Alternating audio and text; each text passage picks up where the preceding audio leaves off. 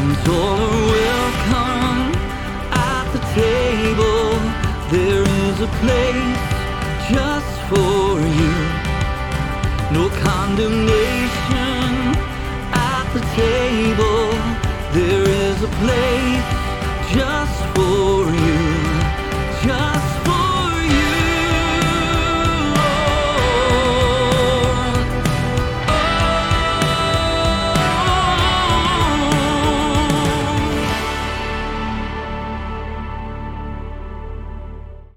Well, good morning, church. My name is Ben Purvis, and I am not the pastor here at First McKinney.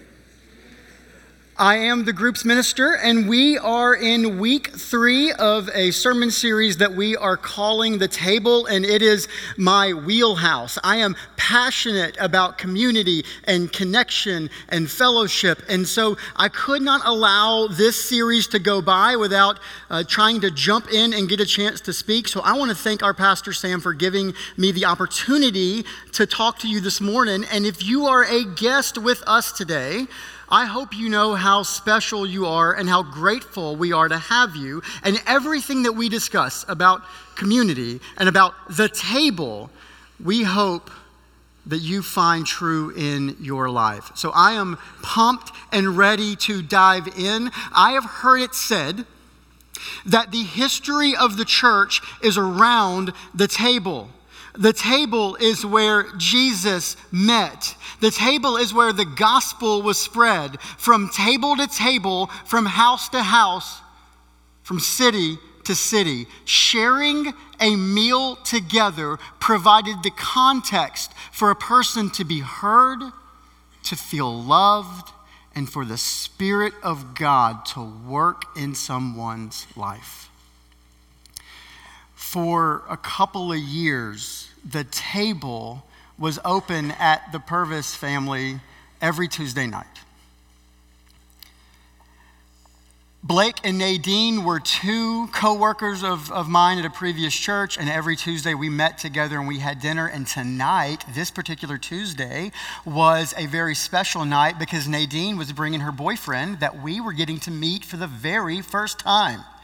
Also, that Sunday before at church, I ran across a young couple, or actually I ran across the wife. The husband was out of town working. Her name was Carol, and Carol had mentioned, her husband was gone, going to be gone for several weeks, and she was just feeling a little lonely. And I said, well, I will have my wife, Samantha, reach out to you, because she had her number, and we want to invite you over to our table on Tuesday night. Great, no problem. We always have people over. So Tuesday comes and I go to walk the dog and Samantha tells me, hey, I think Carol's husband is back in town. So that doesn't seem right to me. She goes, yeah, she texted me back and said they would love to come to dinner. In fact, they were going to bring a meat and cheese tray. All right, great. I walk the dog, I come back. Nadine had brought her boyfriend Chad over, and for about 10 minutes we were able to talk. Blake was late because Blake is always late. And the doorbell rings and I go to the door, and as I go to answer it, standing before me are my neighbors from about 4 houses down who are in their late 70s. We had met them at a Blocktober Bash event the previous year, but had not seen or talked to them since. And there were 2 things that I noticed. First, one of them is holding a meat and cheese tray.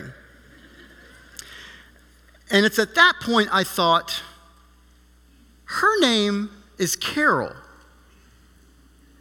Oh no.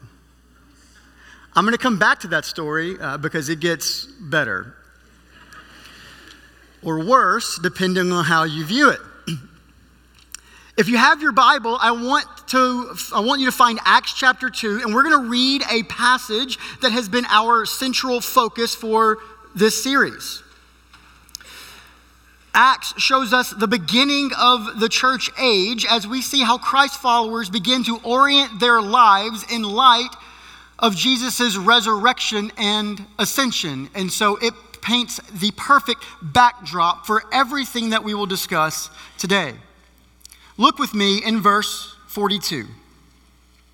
And they devoted themselves to the apostles' teaching and the fellowship, to the breaking of bread and the prayers. And awe came upon every soul, and many wonders and signs were being done through the apostles. And all who believed were together and had all things in common. And they were selling their possessions and belongings and distributing the proceeds to all as any had need. And day by day, attending the temple together and breaking bread in their homes, they received their food with glad and generous hearts, praising God and having favor with all the people. And the Lord added to their number day by day those who were being saved. So this morning, I want to kind of give you a 30,000-foot view of things, and we're going to drill down to a specific verse. But as we have read through this passage every week in the series, I hope you are starting to see a few themes come to light. There are four main elements in this passage. There is worship. We see that they attended the temple. We see community. We see service. And we see multiplication, because day by day, the Lord was adding to their number those that were being saved. And here at First McKinney, we unrolled something a couple of weeks ago that we are calling our discipleship pathway, and we're going to explain it further as the year goes.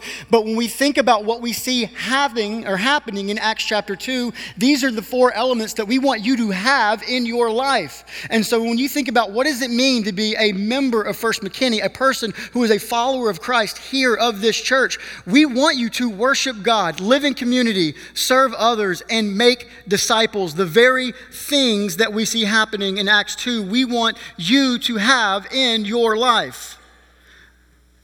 And this idea of living in community is what we see happening at the table.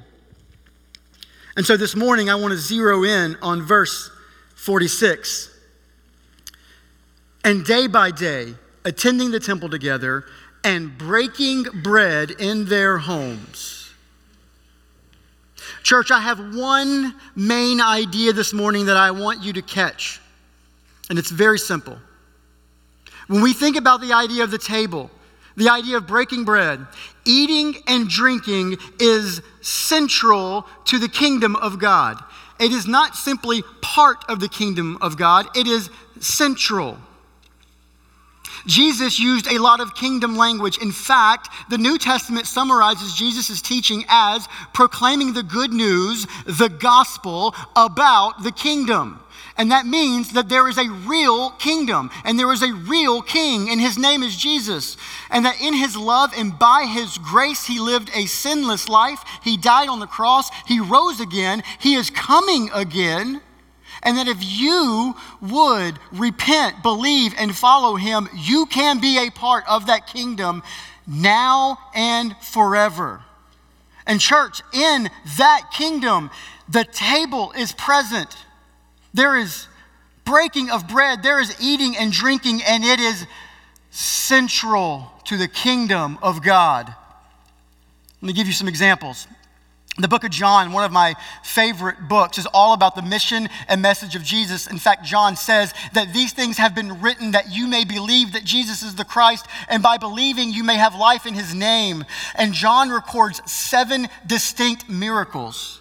In fact, John never calls them miracles, he calls them signs. The Greek word is actually semeion, and then in John there are 7 semeions, and that word was used to describe something that only the Messiah could and would do. And in 2 of those 7 semeions, we see Jesus performing a miracle that involved food and drink. The first thing Jesus did was that he turned water into wine at a wedding banquet. A little bit later, he fed the 5,000. Thinking more into the story of Jesus, he was born in a manger, and another word for a manger is a feeding trough. It's as if at his very birth, Jesus says he is the food for the world. Later in his teaching, he would say he is the bread of life that is capable of giving living water. In his teaching, we see this personified further. If you remember the story of the prodigal son. If you remember what happens, the son squanders everything. And when he finally comes home, his father throws his robe over him. He kisses him and he says, "This is my son who was lost. He is now found." And the result of that moment is to throw a party and kill the fattened calf. After Jesus is resurrected, we find him meeting his disciples one morning and eating breakfast and fish and cooking for them. So if you are keeping score, some of the best work that we see God doing in the New Testament is we see God at work at a banquet, a barbecue, a picnic, and brunch.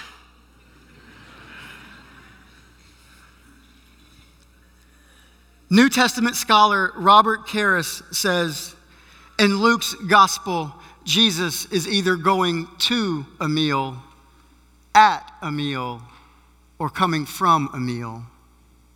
So much so that his enemies accuse him of being a glutton and a drunkard.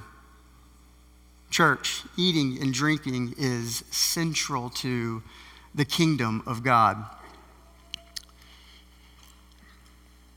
So I stood in the doorway, realizing I needed to say something. And so I look and I said, "Carol?"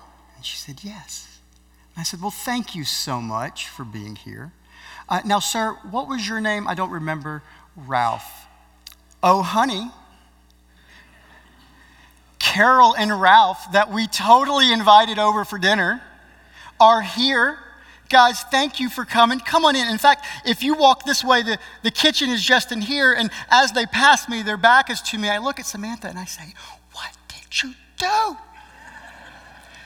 And Samantha, without missing a beat, she kindly walks them to the kitchen. She says, "Please put your stuff down at the table." And she turns to me and says, "I don't know."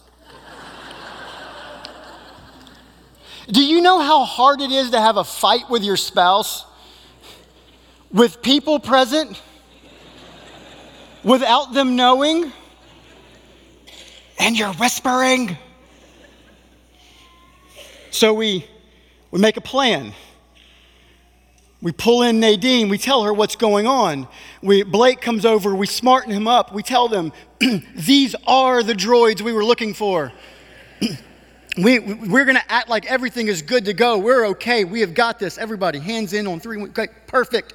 All right, not going to have a problem at dinner. So we're good." I walk into the kitchen and I see Ralph and he's standing at the table and I hear him loudly proclaim, "Hello, everybody. My name is Ralph. Or you could call me Donald Trump." Chad, who we had met 10 minutes prior, is an African-American man who stands up and gladly extends his hand and says, "Hello, Donald. My name is Chad. Or you can call me Barack Obama."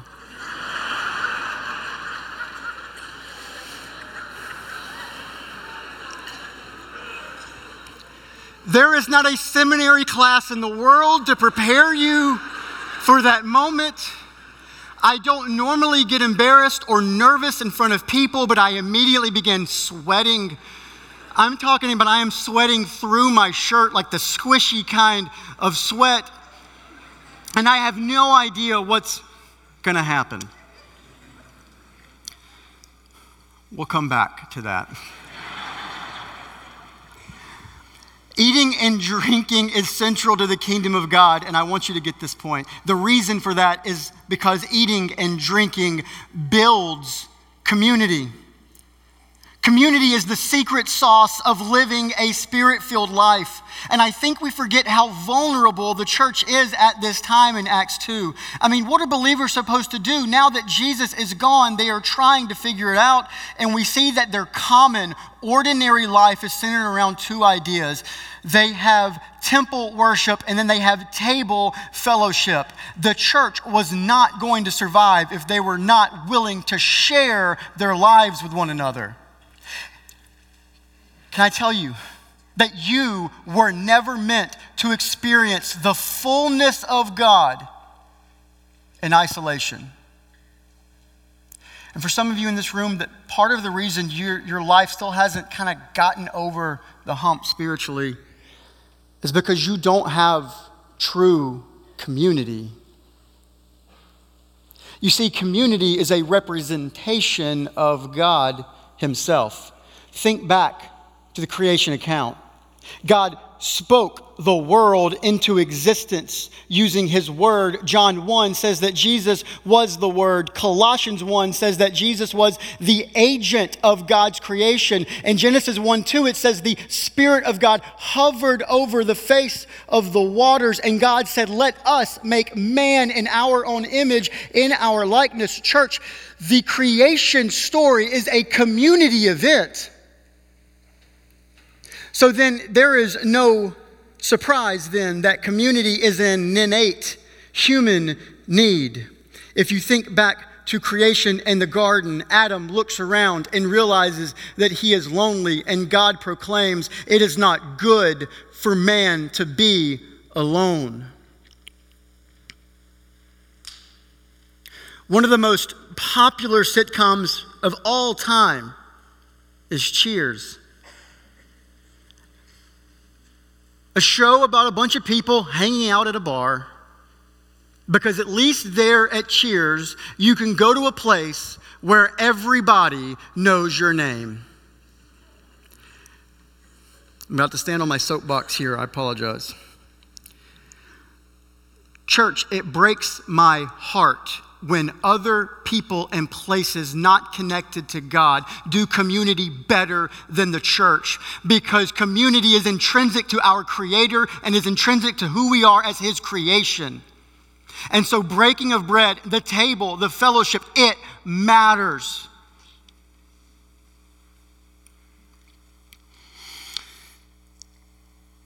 So dinner. We have a table that's shaped similar to this, and because there are 7 of us, I end up on the corner on the stool that was about $4 or $5 from Target that I'm not certain is actually going to bear my weight. And as I feel the sweat roll down my back, I am praying that dinner would end. But ultimately, it ends up being a very sweet moment. You see, around our table, 4 of the 7 of us were full-time ministers. And so through conversation, naturally, we got to talk about why we were in ministry, what God had done for us. We were able to pray over the meal. We were able to subsequently pray over Carol and Ralph. And it was a sweet conversation, and they contributed. I mean, as we talked about what God had done, Carol talked about and gave marriage advice to a couple that had been dating for a few weeks. Ralph would say mildly and sometimes wildly inappropriate things, and she would elbow him and look at him as if to say, "Please don't be weird." And finally, dinner began to wrap up. And I tell you this to tell you, Carol looks at us, and at the end of the night, she says, "I am just so grateful that the young people wanted to spend time with us." Church, when we eat and drink together, it builds community. But that's not all it does. Eating and drinking incorporates new believers into the church. This passage in Acts 2 functions as a summary. This is what we see people doing in the local church at this time. And they began to do 2 main things. We see temple worship, we see table fellowship. What began as a few dozen people in Acts 2 ends up being more than 8,000 believers by the end of first century. And if we fast forward about 20 years of this idea of temple worship and table fellowship, we find the Apostle Paul finishing out his second missionary journey. And you can read in Acts 16, 17, and 18 about what happened on that journey. But it was during this time, towards the end of it, that he wrote the letter of 1 Thessalonians. He writes to a church that he helped start. And listen to the wording found in 1 Thessalonians 2, verse 8. Paul writes, so being affectionately desirous of you, we were ready to share with you not only the gospel of God, but also our own selves, because you had become very dear to us.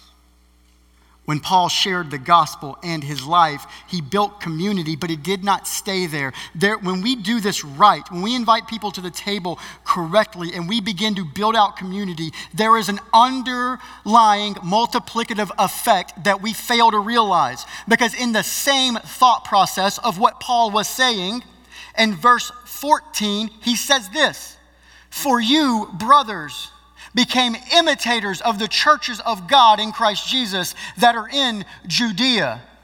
Hear me. When Paul said, I'm going to share the gospel and my life and invite you to the table, it led to community for people and it led to the spread of more churches. Thessalonica had become imitators of what happened in Judea. We see Paul utilizing what I think is a very underrated gift, and that is hospitality. He shares the gospel, his life. He invites others to the table, and the table becomes a catalyst for disciple making. Do you know that hospitality doesn't simply mean setting a nice table?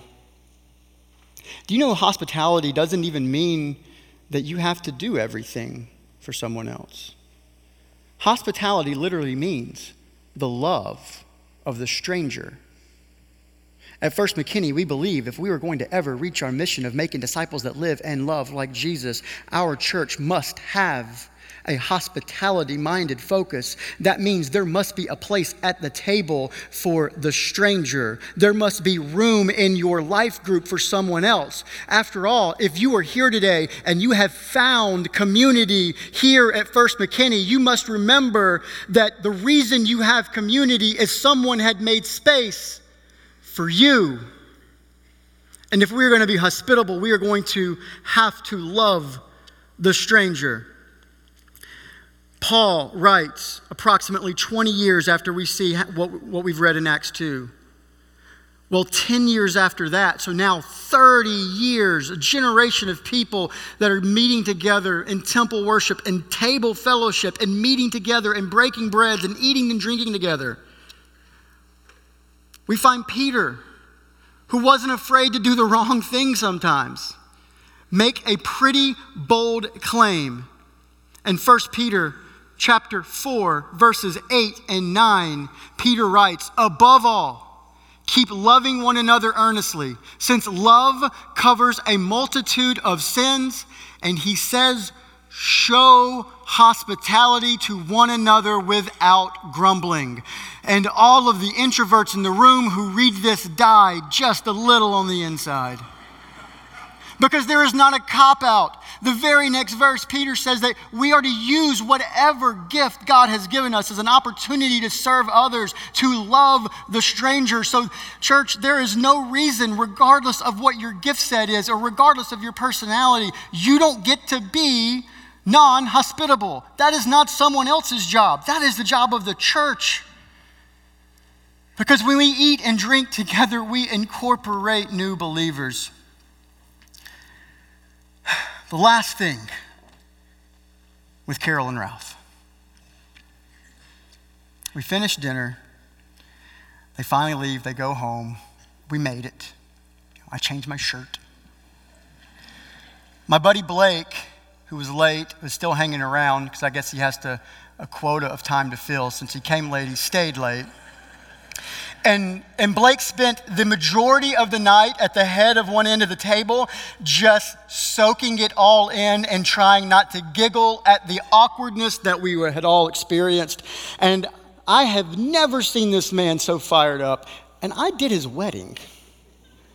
And he loudly proclaims before leaving, he says, "I can't wait to bring my girlfriend next week." And he did.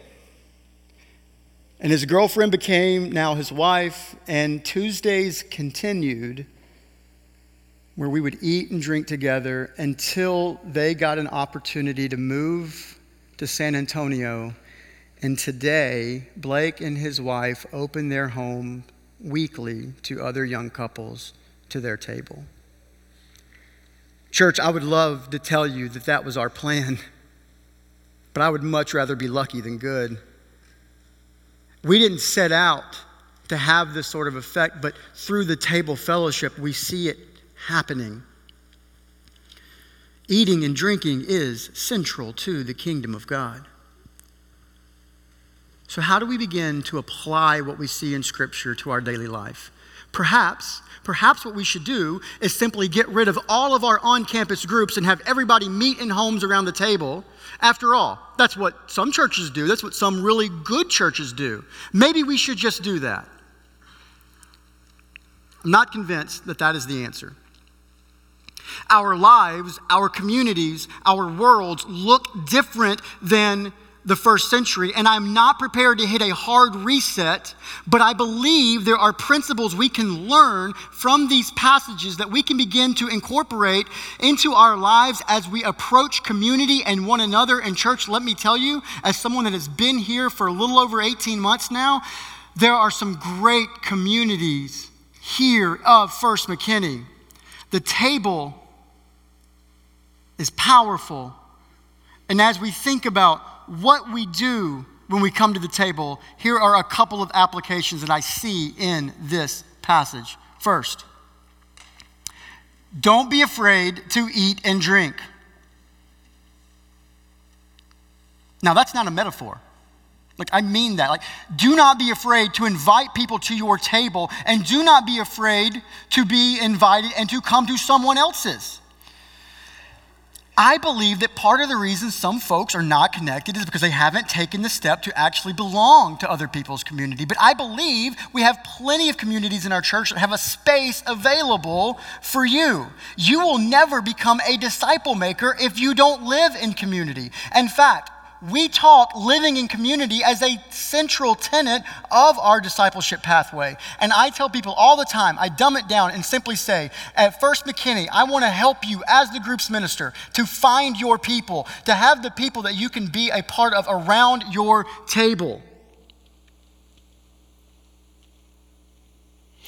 And the easiest way here at First McKinney, and again, I'm the group's guy, of course I'm going to say this, the easiest way that you can get involved in community is trying out a life group. And I'm going to encourage you, if you have not taken that step, let me connect you up with some amazing and wonderful people who want you to be a part of their group.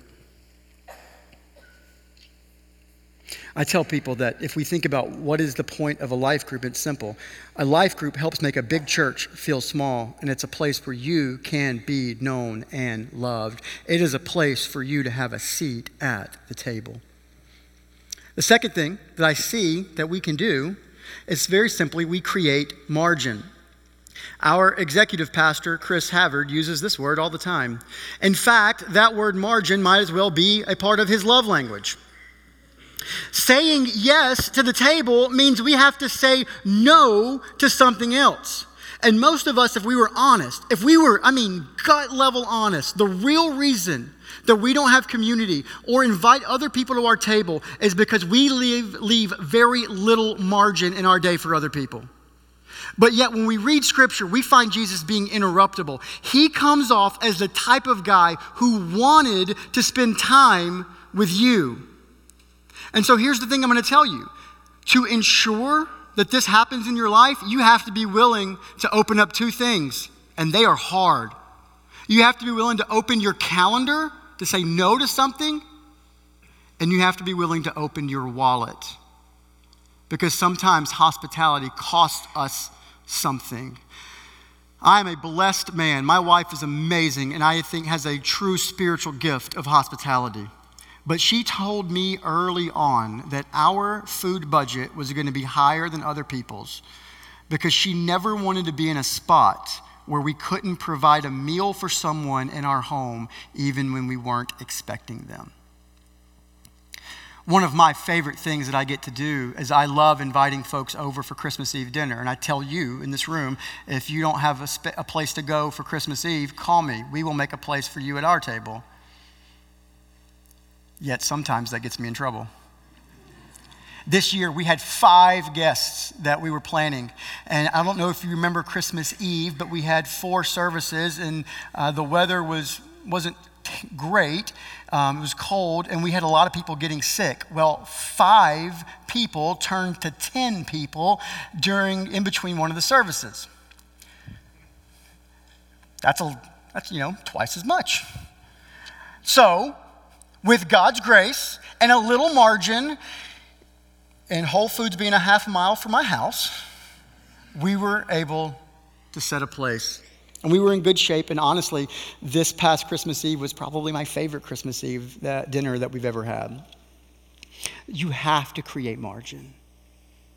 The table forces you to create space for others. Thirdly, this is the most controversial thing I'm going to say in this whole message. The third application I'm going to give you is to think circles and not rows. As the groups minister, I am always an advocate for our chairs set up in rows in our life groups because we have the opportunity to look each other in the eye and have conversation. But do not mishear me. I am not saying that I want every life group to rearrange their chairs. Some of us can't do that due to the size of our class or the shape of our room, whatever. This is a mindset. The reason the table was powerful was that it was disarming. It was personal. It was a place where you can be heard and connected. And I believe that those are the things that you can foster in your life group, regardless of if you are a leader of a life group or you just attend a life group. We can make the spaces that we meet, the tables that we set, to be extremely personal, and we can value the relationship. I'll give you 2 quick examples of the way I see this happening in our church, and it has nothing to do with the chair setup. Bob Shipley leads a life group at our church, or he is a co-leader of one, but he and his wife, Yova, lead our divorce care. A couple of months ago, I met Bob for coffee, and this man was adamant, like he was almost on me of like, hey, we got to do certain things. We got to make sure that we have snacks and signage, and we got to make sure that the room temperature is set the right way, and we have to make sure that people know how to find us. Because his passion was that people were walking into a room bearing some of the heaviest burdens they had ever faced. And he said, we have to be ready for them. And we have to know that there is a space for them, that they can be loved. And I'll give you whatever you want in your class if that's your mindset. Ross Ramsey is another church leader that we have, a part of our congregation, and he leads something called Made to Multiply that we talk about a lot. And it is a very practical way that you can learn how to get into gospel conversations and share your faith and share the gospel. And one of the things that his group does is they literally go out a couple of times a month knocking on doors to get into gospel conversations. They began a life group a bit ago as a landing spot for the people that they talk with, because they know it is not enough to simply share the gospel with someone like it's some type of multi-level marketing scheme. No, we have to share the gospel with someone and then have a place where they can be brought in, where we can share our life with them. In church, both of these people and both of their groups, they think circles, not rows, and it has nothing to do with their chairs. But they do prioritize the relationship, and that is my challenge for anybody that is in community, a part of this church. Finally, there's one more thing that we can do as part of this message, and that is simply to remember together. If we go back to verse 46 of Acts chapter 2, midway through, leading into midway of verse 47, we see Luke writing, and they received their food with glad and generous hearts, praising God and having favor with all the people. Have you ever thought about when we break bread, when we eat and drink with others, why do we really pray over our food? Well, we are remembering God's work, and we are recognizing Him as the provider for what we have, but we are also inviting His presence into that meal.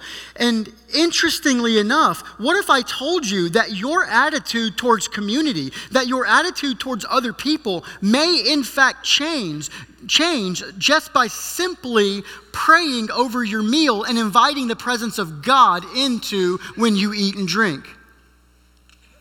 Try it. See what happens. Eating and drinking is central to the kingdom of God. It builds community. It incorporates new believers into our church. But my last point this morning is simply this. Eating and drinking commemorates God's past and future work. This morning, we have an opportunity to remember together with communion. And at this time, I'm going to go ahead and ask our deacons to come forward and actually begin dispensing of our elements. And as that happens, I want to share a little more about why this is so important. The last thing that Jesus did with his disciples before his arrest was he shared a meal. Yes, the bread and the wine were symbolic, but so were the other elements that were present in that meal. It was a communal effort. It was a way for Jesus to spend time with his disciples. But it was a way for them to remember what God had done, because what we see happening as throughout the course of the meal, of what we understand traditionally of happening at this time, is that they were remembering what God had already done in their life, but they were looking forward to a coming Messiah. It turns out that the coming Messiah was actually the one with them breaking the bread. And when we gather together, we cannot separate the breaking of bread without also remembering betrayal.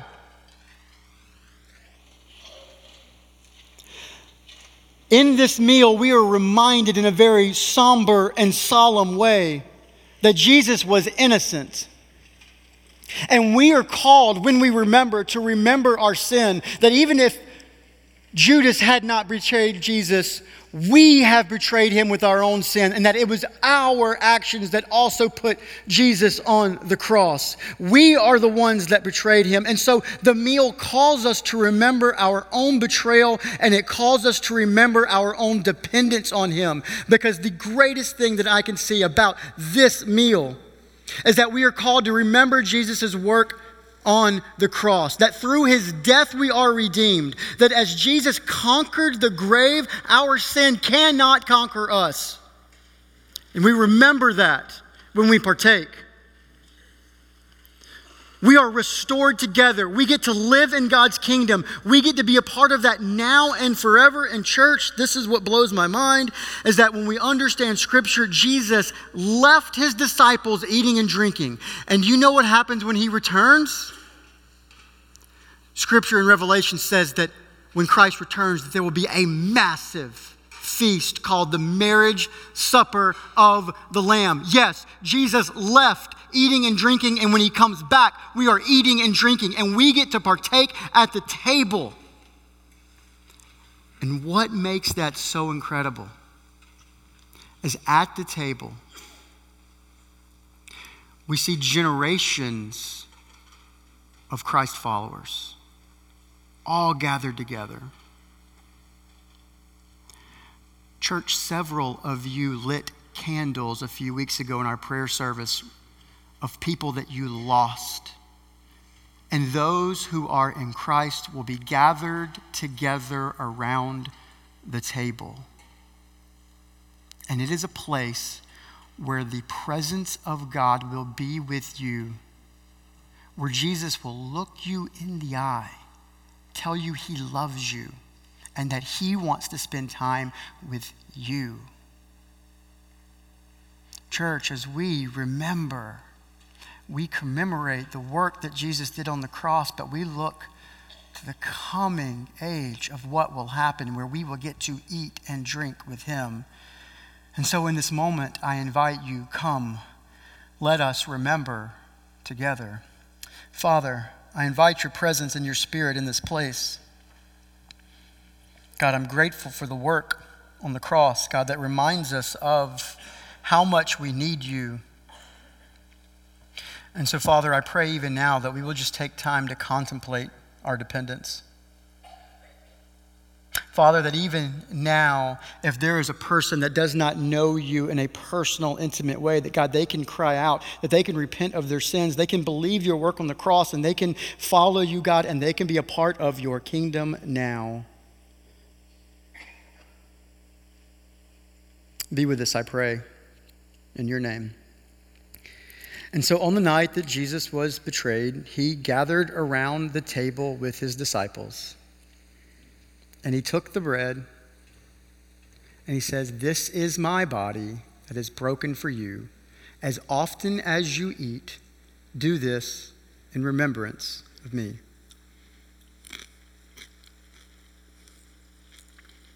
And after they finished the meal, Jesus took the cup.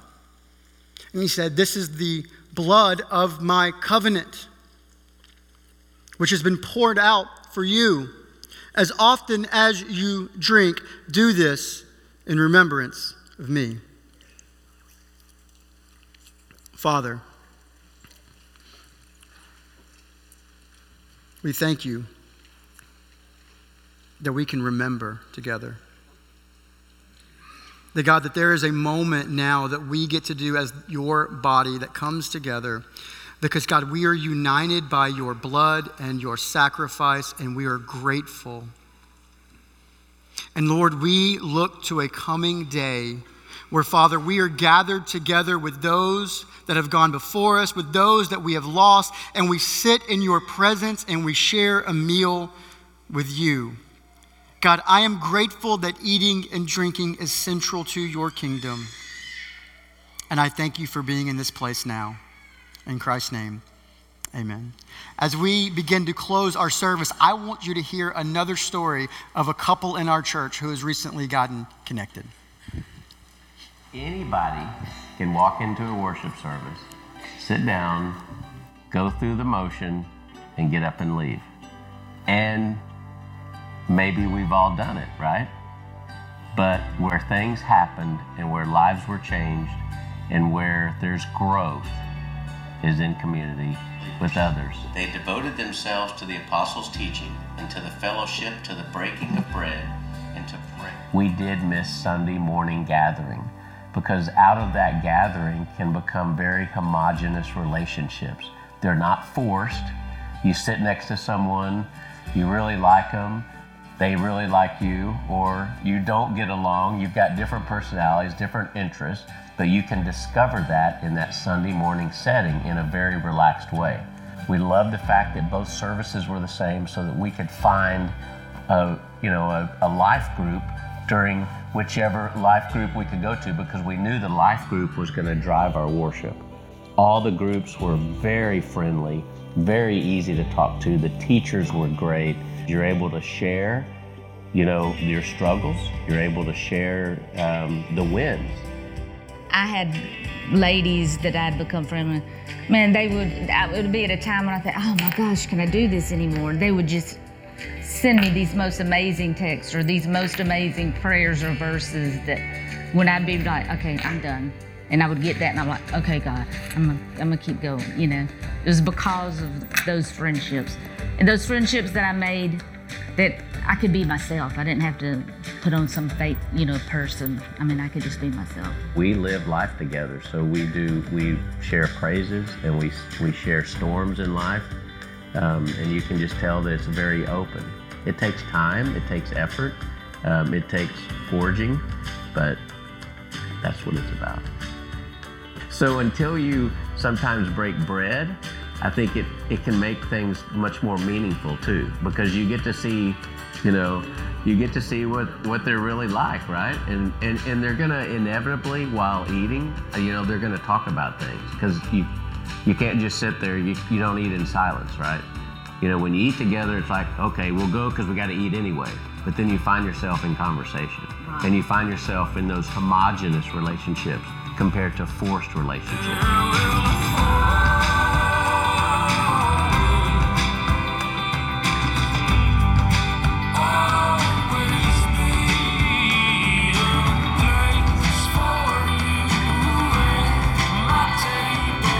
We strongly believe that a couple that prays together stays together, or a family that prays together, however you want to put it, stays together. And again, it's a homogeneous community that's forged, that takes effort. So the effort you put into something is going to be the results that you get out of it, and it's a fact of life. And you make those friends that'll have your back and that'll be there for you no matter what. We are Rick and Tammy Gurney, and we'd love to see you at the table.